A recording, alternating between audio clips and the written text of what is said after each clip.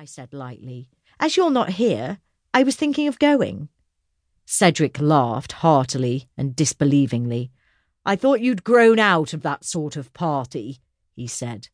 "I must go, darling. I'll ring you on Monday and we'll have dinner. Take care of yourself. And remember, no orgies. They're bad for my reputation."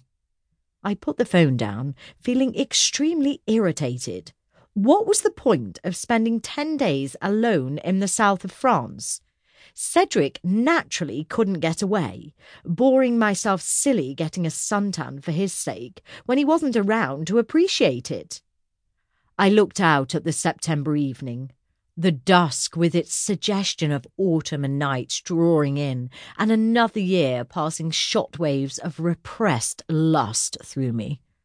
I thought of sex and sin and all the men in the world I'd never have the chance to get my hands on now. It was such a long, long time since I'd been to a good party. Cedric thought all my friends so frivolous and idiotic, he'd scared them away. I looked at his photograph again. Short, fair hair, clear, blue eyes, a determined chin. Life is earnest. Life is real, I said to myself firmly. Cedric would hate me to go to Annie Richmond's orgy, so I won't go. An hour later, feeling horribly guilty, I crept up the stairs to Annie Richmond's flat, having heard the roar of the party all the way down the street. Annie opened the door. "Emily!" she cried joyfully, giving me a huge hug. "I never dreamed you'd come." She was wearing a dress so cut out there was hardly any of it left.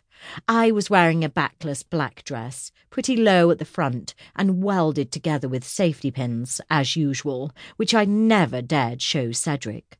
I'd put on weight since I last wore it and was falling out all over the place. I just hoped I looked a bit like Sophia Loren. Annie looked at me with approval. "Stripped for action, that's more like the old Emily," she said, handing me a glass. "I've only just popped in for a quick drink," I said. "Cedric's away."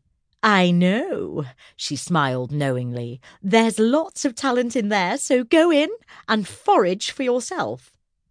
The next room was impossibly, clamorously full of good-looking people trying to shout each other down. I felt very nervous, so I drank my disgusting drink straight down and quickly had another. I didn't know a soul, but then Annie turned over her friends so fast. A handsome Australian, in a red shirt, came over and started to chat me up. His eyes smouldered under bushy black eyebrows. I knew that look of old. "I feel I know every inch of you already, so let's get on with it," it stated unequivocally. "Bloody awful row," he said. "Pity I can't lip read." He gazed at my mouth and then at my black dress, which was descending fast. Any minute I'd be topless. I heaved it up. "Leave it," he said. "I'm enjoying the view." He was clearly a super stud and would have whipped me down the passage and under Annie's duvet in 2 seconds flat. But I wanted to stay upright, not flat.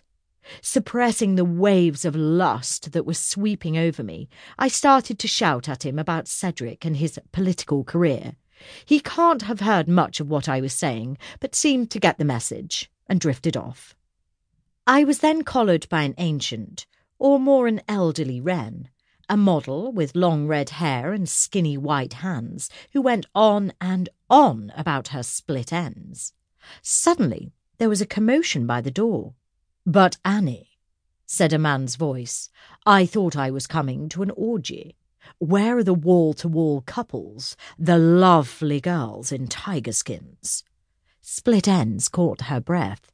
I, like everyone else, turned around. My jaw clanged, for standing in the doorway was one of the most sensationally attractive men I had ever seen. He was tall, with broadish shoulders, long black hair, restless dark eyes with a wicked gleam in them, and an arrogant, sulky mouth. He oozed sexuality. He looked round the room, as cool and haughty as a prince, yet he had an explosive quality.